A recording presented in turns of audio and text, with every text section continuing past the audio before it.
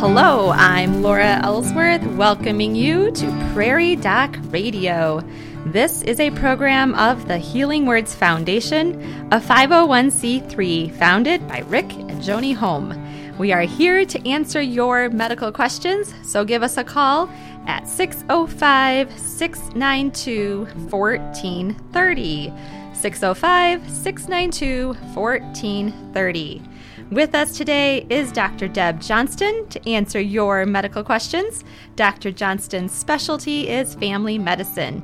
She works with the Avera Medical Group Brookings and volunteers as part of the Prairie Doc team of physicians. Good morning, Dr. Johnston. Good morning, Laura, and good morning, everyone out there. Thanks for being here with us today, and happy summer to you. Happy summer. It definitely feels a little more summery than I like for the middle of June. Yes, it is nice and warm out there. Yes, it is. Yes. Cooled down a little, nice little rain last night. Yeah, so that was nice. Everything grow. Yes. Now. Yes. That is great. Dr. Johnston, I'm excited. I have a special announcement that we get to share with our listeners too. today. I don't know what this is. This is a surprise to me, too. Yes. Well, I know that you especially like it when callers I love call in with questions. So our special summer announcement, every week we look forward to answering medical questions from our listeners. And so to encourage your questions, those of you who call in a question will be entered into a monthly drawing for your choice of one of Dr. Holm's books. He has his two books, Life's Final Seasons or A Picture of Health. Your questions will remain anonymous, but be sure to provide your name and phone number when you call in your questions so we can contact the winner at the end of the month.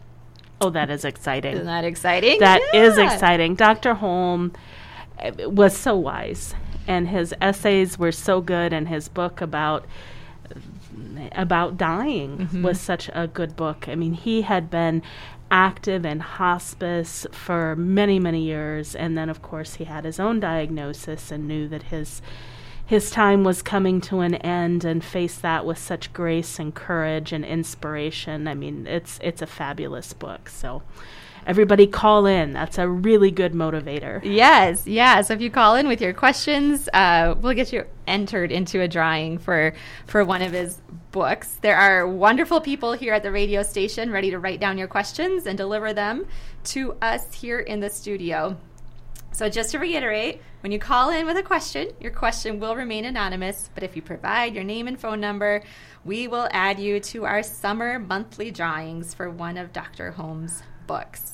And do they get to choose which book? Yeah. When we All give right. you a call, you can choose which book you would like to have. And I know some of us are loyal Dr. Holm followers, so if you already have both books, you could still get another one and pass it along as a gift. Yeah. Yes. I just gave a copy to one of my aunts a couple weeks ago, so it's fun to pass along Dr. Holm's wisdom to others as well. Yes, it is. So if you have a question, give us a call at 605-692-1430.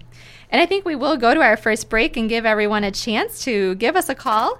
Thank you for listening to Prairie Doc Radio on KBRK and on our podcast. Call us now at 605-692-1430 with any medical questions you would like us to address. And get your name entered into our monthly summer drawings for one of Dr. Holm's books. Again, that number is 605-692-1430. We will return following this informative message from the Avera Medical Group. We are living in a stressful time as we deal with the global pandemic. The following are some tips to help your emotional health. Fuel your body by eating a healthy, well-balanced diet and drinking plenty of water. Aim to get 7 to 8 hours of sleep each night. Exercise every day. Take deep breaths and stretch often. Avoid risky or destructive behaviors such as abusing alcohol or drugs, excessive gambling, or ignoring public health recommendations. Spend time outside, such as going for a walk in a park, but follow social distancing guidelines. If you feel overwhelmed by the emotional pressures, reach out to family, friends, or your medical provider. This tip is brought to you by the Avera Medical Group Brookings, 697-9500. Welcome back to Prairie Doc Radio. I'm Laura Ellsworth, and Prairie Doc physician Deb Johnston is here to answer our medical questions. Give us a call at 605-692-1430. As we announced before the break, during these summer months, if you call in with a question, you will be added to our monthly drawing for one of Dr. Holmes' books. So give us a call now at 605-692-1430. Dr. Johnston, your essay this week talks about the formula shortage, the baby formula shortage. Yes, isn't that something? It just makes me really happy that my children are past that age, because, boy, what a horrible position for parents to be in. You know, babies, particularly babies under 6 months of age, really can eat breast milk and formula. They really don't have any other options for nutrition. Even hydration, babies' little kidneys can't balance the salts and everything else that they need. So we don't recommend that parents give their babies water, because those babies can end up with electrolyte, the salts in the blood's getting all out of whack and end up in the hospital. And this is a major crisis for parents and for all of us. Right. Yeah, I remember when I was having babies, that the idea that you weren't really supposed to give your baby water was surprising to me. I mean, it makes sense, but yeah, how important that nutrition is, and it's just this perfect little balance for their bodies. Absolutely. And, you know, breast milk is the perfect food. But science has spent an awful lot of time and energy making formula as close to breast milk as possible, and not every family can breastfeed. Sometimes there's physical reasons why they can't breastfeed. Sometimes it's a matter of preference. Sometimes it's just a matter of logistics. You know, breastfeeding is a big time commitment on the part of the mom, and you know, not something that dad can do instead generally, and not something that someone else can do. So, you know, being able to give some formula or some bottled breast milk really frees mom up to take care of other children, to work, to do other things. Formula has become a major part of our culture, and not having access to that makes it very difficult to feed those babies. And I learned that all formulas are not the same either, and you kind of learn what formula your baby might tolerate better than others. Is that true? Most babies can do okay on most formulas. Okay. I mean, they might make them a little fussier or a little spittier or a little gassier, but, you know, from a medical standpoint, most babies can do okay on most formulas. But there are babies who have, for example, food allergies, and, you know, those babies, milk is a very common allergy, and most formulas are derived or based on either cow's milk or soy milk. The challenge is that babies that are allergic to milk are also often allergic to soy. So if they have a true allergy, a lot of times they require a very specialized formula, something that is largely pre-digested, so those larger proteins aren't present. And those formulas can be extremely expensive and difficult to come by. And then there's all kinds of formulas that have, you know, little tweaks to make them a little thicker or a little gentler or, you know, whatever. But for most babies, the average baby can eat any formula. Okay. But again, that doesn't mean that they will be as happy on any formula, and that mom and dad will be as happy on any formula. But from a nutritional, keep the baby growing, keep the baby out of the hospital standpoint, you know, the average baby mom might prefer Similac, but if she can find Isomil, that's probably okay. But it does tend to cause some issues for babies to switch back and forth between formulas.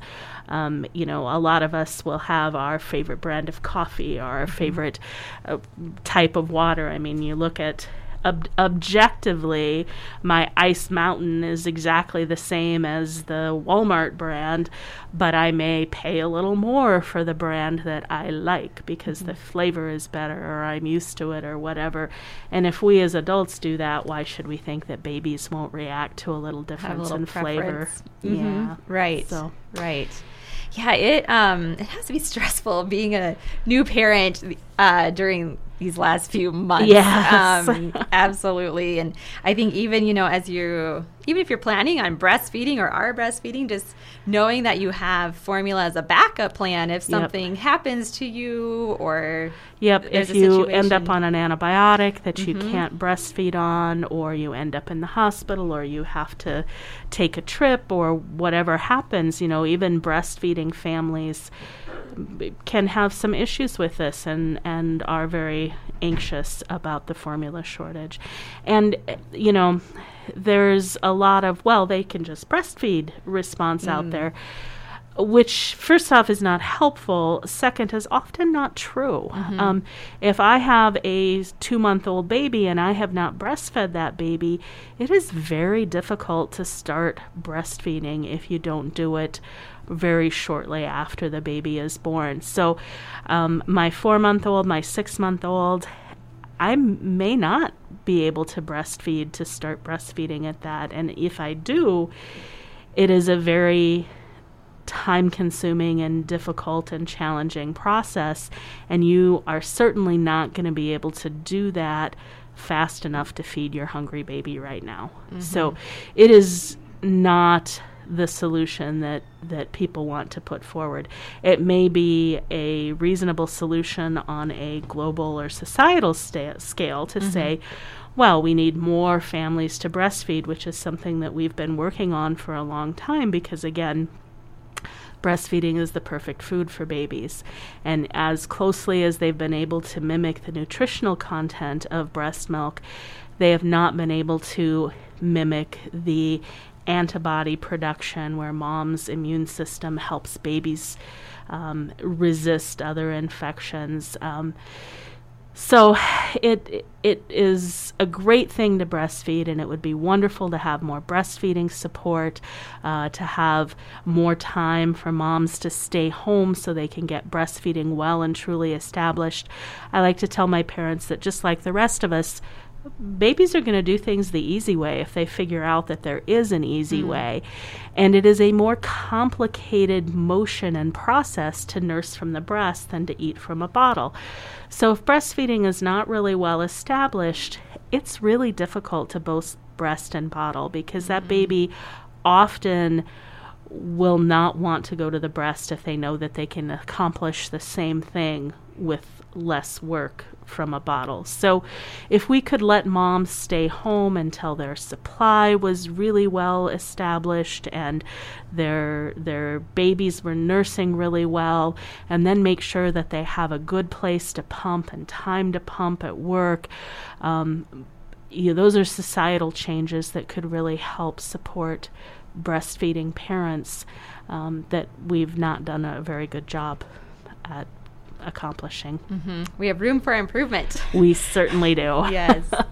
And there are a variety of resources for parents who want to breastfeed and who maybe need some assistance with that. I understand there's like support groups. Absolutely. And a lot of our hospitals certainly, and I think a lot of hospitals actually have lactation consultants available that can help people troubleshoot breastfeeding problems that they may have, can offer that support and some really good in-depth knowledge to help you be successful. Our hospital has a baby cafe where community members can come, and there's one of the nurses that has that additional lactation training, other moms, so they can help you troubleshoot problems you may be having with breastfeeding and give you that support. It's a wonderful, wonderful thing. And then just going back to the formula shortage, do you have any recommendations, Dr. Johnston, if a family isn't able to find what have you been telling families to help connect them to resources if they aren't finding what they need? The first thing is it is not safe to try to make your own formula at home. Okay. Certainly my generation, it was not uncommon for families to make their own formula at home. Okay. And there are a lot of recipes floating around out there. But it was also not uncommon for babies to get sick from those formulas that they were being fed, both because of the imbalance in the electrolytes and the proteins and the fats and the sugars, and because of contamination of that formula that was made at home. So that is not something that you want to do. If the child is older, if the child is over 6 months, then, certainly introducing some solids is a very reasonable thing, and that can help stretch your formula. And that's developmentally appropriate. Babies are physically ready to digest those solids, and they're physically, developmentally ready to swallow those things and eat those things safely. Babies that are getting close to 1 year might be able to use some whole milk and you do need that whole milk because you need that fat content and those calories to stretch that out. Again, most babies can use most brands of formula.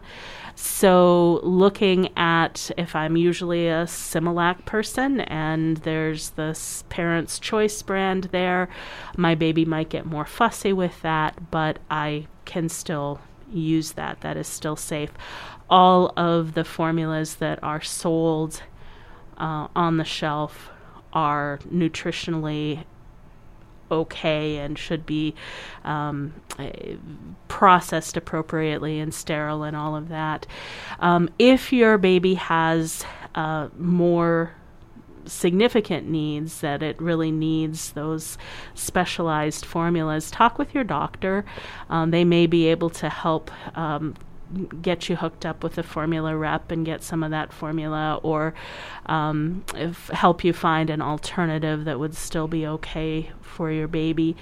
WIC can be a good program for if you qualify. That can be a very helpful program, but it is a really difficult problem. I have not heard the stories from my parents that I've read for other parts of the country where parents are spending hours going to different places trying to find formula. So, and the other thing, it's very tempting if I see a shelf of formula there to buy it so that I know that I've got it. But that is not a socially responsible thing to do. If I have 3 months of formula on hand, that means that other families don't have that formula. So, definitely get what you need, and a little bit of a buffer is a very reasonable thing, but please don't hoard it. Right. All right. Well, thank you for that information, Dr. Johnston. And it's time for us to go to our next break. We thank you for listening to Prairie Doc Radio on KBRK and on our podcast. Call us now at 605-692-1430 with any medical questions you would like us to address, and get your name entered into our summer monthly drawings for one of Dr. Holmes' books. 605-692-1430. We will return following this informative message from the Avera Medical Group. Did you know that someone in the United States has a heart attack every 40 seconds? A heart attack happens when a part of the heart muscle doesn't get enough blood. You might hear a heart attack called an MI, or myocardial infarction. The more time that passes without treatment to restore blood flow, the greater the damage to the heart muscle. If you have pain in your chest, call for help. This message is brought to you by the Avera Medical Group Brookings, 697-9500.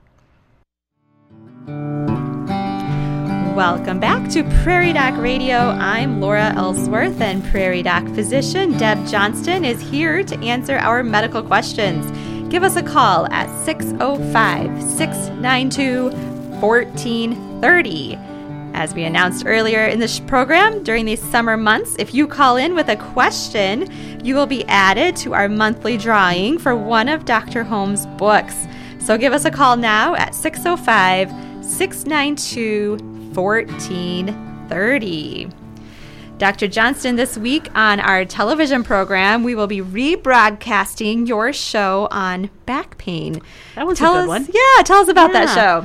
Yeah, so I had a Dr. Matthew Wingate, who is an orthopedic spine surgeon, and Chuck McCullough, who is our head physical therapist here in Brookings, as our guests. And they did just a great job talking about the different causes of back pains and prevention, which I think is really an important thing. Back pain is such a common problem.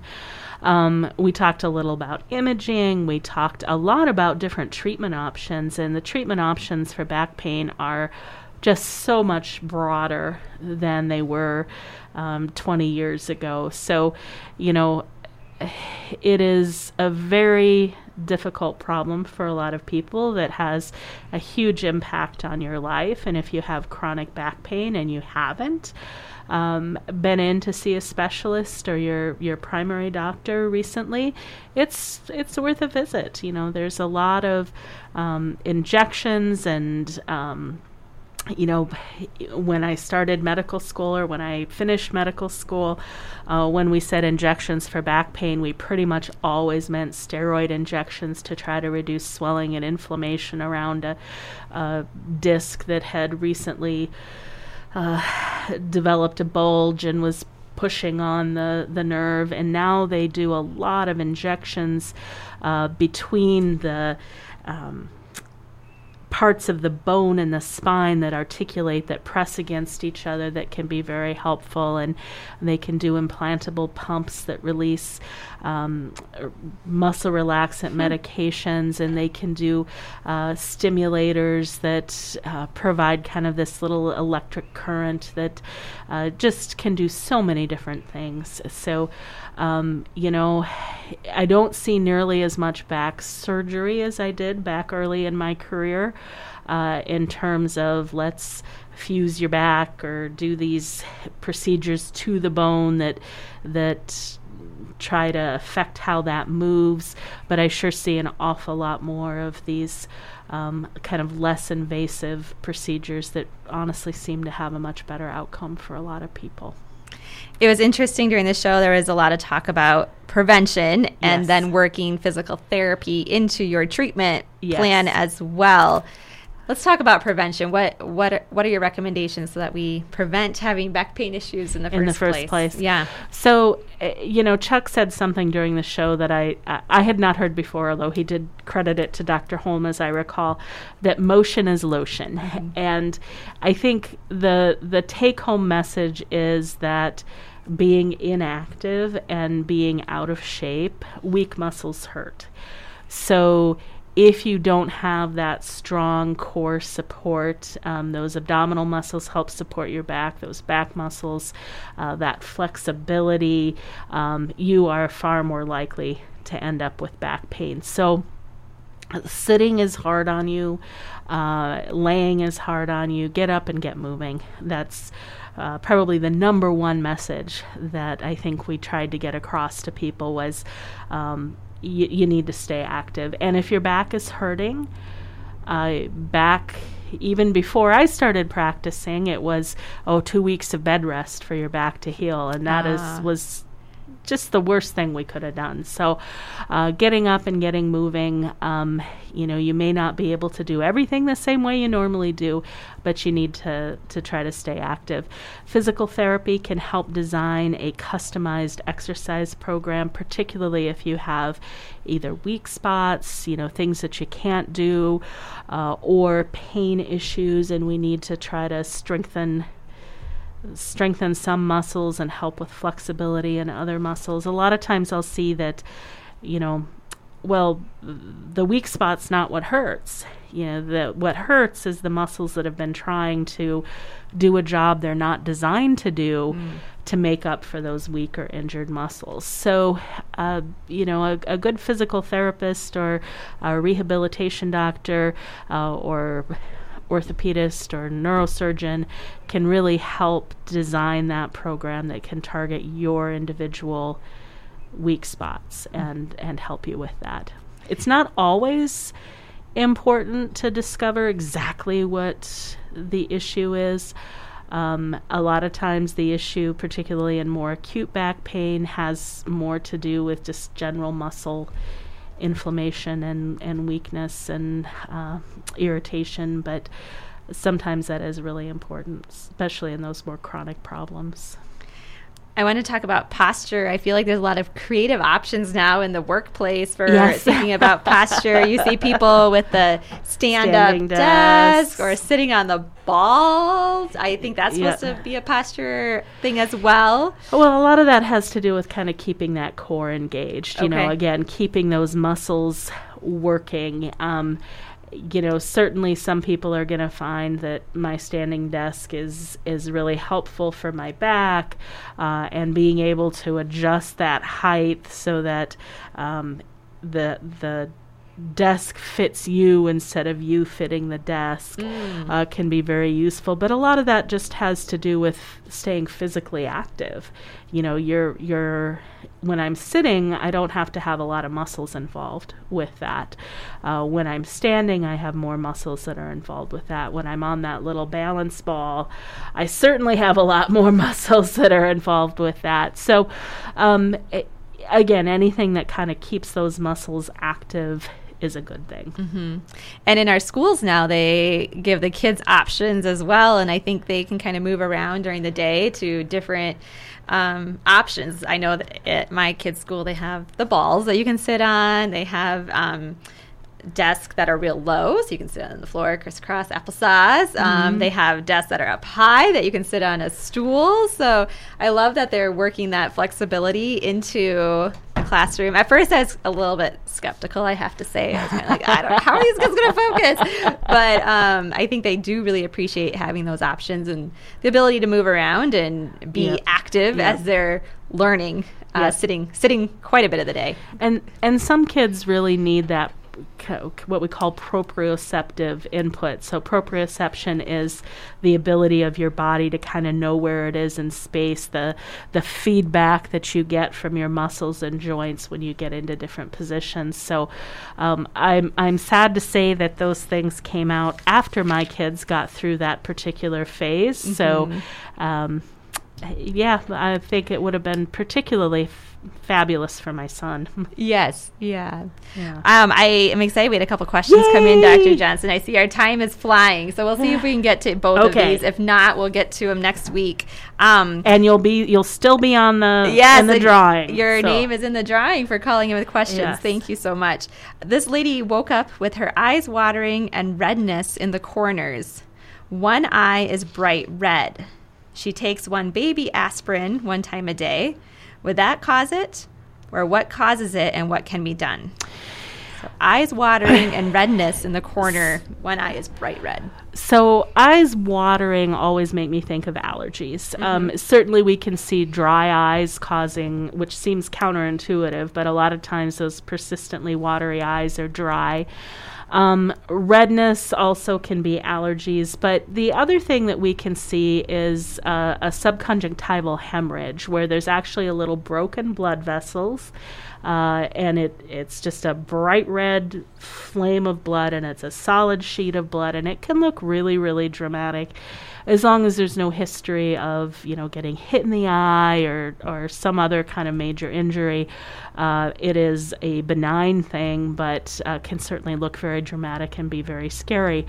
If her vision is normal, I would try some warm packs or cool packs, whichever is feeling better, and see how her eyes do. If her vision is at all funny or she has pain in the eye, she probably better go in and get that looked at. But again, most of the time this is a totally benign thing, and it's the vision changes and the pain that prompt me to say that that would need to be checked out. If it is allergies, you said of watering eyes often remind you of make you think of allergies. What would be some treatment options? So there are some allergy eye drops. You don't want to use anything that says, quote unquote, get the red out, because that usually has a medicine that causes the blood vessels in the eyes to constrict. And yes, that will get the red out, but it doesn't actually address the underlying problem. Something like Zaditor is one example, or Patanol is another example. Those are a lot of them available over the counter and can be very effective for those itchy, watery eyes. Okay. Yeah, I've learned that it's very common to have allergies in the eye. When I go to the eye doctor and she looks in my eye and she says, "Oh, you have allergies." I was like, "I do?" So that was interesting. And actually our daughter too. So yeah, very common. Yes. And if the redness is that little hemorrhage, then the aspirin might be related, just insofar as, aspirin makes you bleed a little bit more, so people are more likely to have bruising, and it takes a long time for that red splotch to go away if that's what's going on in your eye. Okay. Well, we are unfortunately out of time for today, but we do have another question here about our diet and sugar in our diet, which is a great question. And so we will plan to address that next week, Wednesday at 9:30. And I hope you will tune in for that. And we will be sure to ask, I believe, Dr. Evans. I have to double check, so we'll double check. There will be one of the prairie docs here. So one of the prairie docs will be here, and we will make sure we get to that next week. So thank you for your questions. Before we go, please do be sure to tune in to South Dakota Public Broadcasting Television and the Prairie Doc Facebook page for On Call with the Prairie Doc, most Thursdays starting at 7 p.m. Central. This week, on Thursday, June 16th, we will be rebroadcasting the show Back Pain. Prairie Doc host Deborah Johnston is joined by Dr. Matthew Wingate with Orthopedic Institute and Chuck Muckala with Avera Therapy Brookings. They answer viewer questions, including sources of back pain, back surgery, and new treatment options. So tune in tomorrow night on SDPB television to learn more. We hope you've enjoyed our Prairie Doc radio program, and we'll listen again for Prairie Doc on KBRK, brought to you by the Avera Medical Group Brookings. Please follow the Prairie Doc on Facebook and YouTube. For free and easy access to the entire Prairie Doc library, visit www.prairiedoc.org and look for Prairie Doc wherever you find your podcast. My thanks to Dr. Deb Johnston for joining us today, and as Dr. Holm would say, stay healthy out there, people.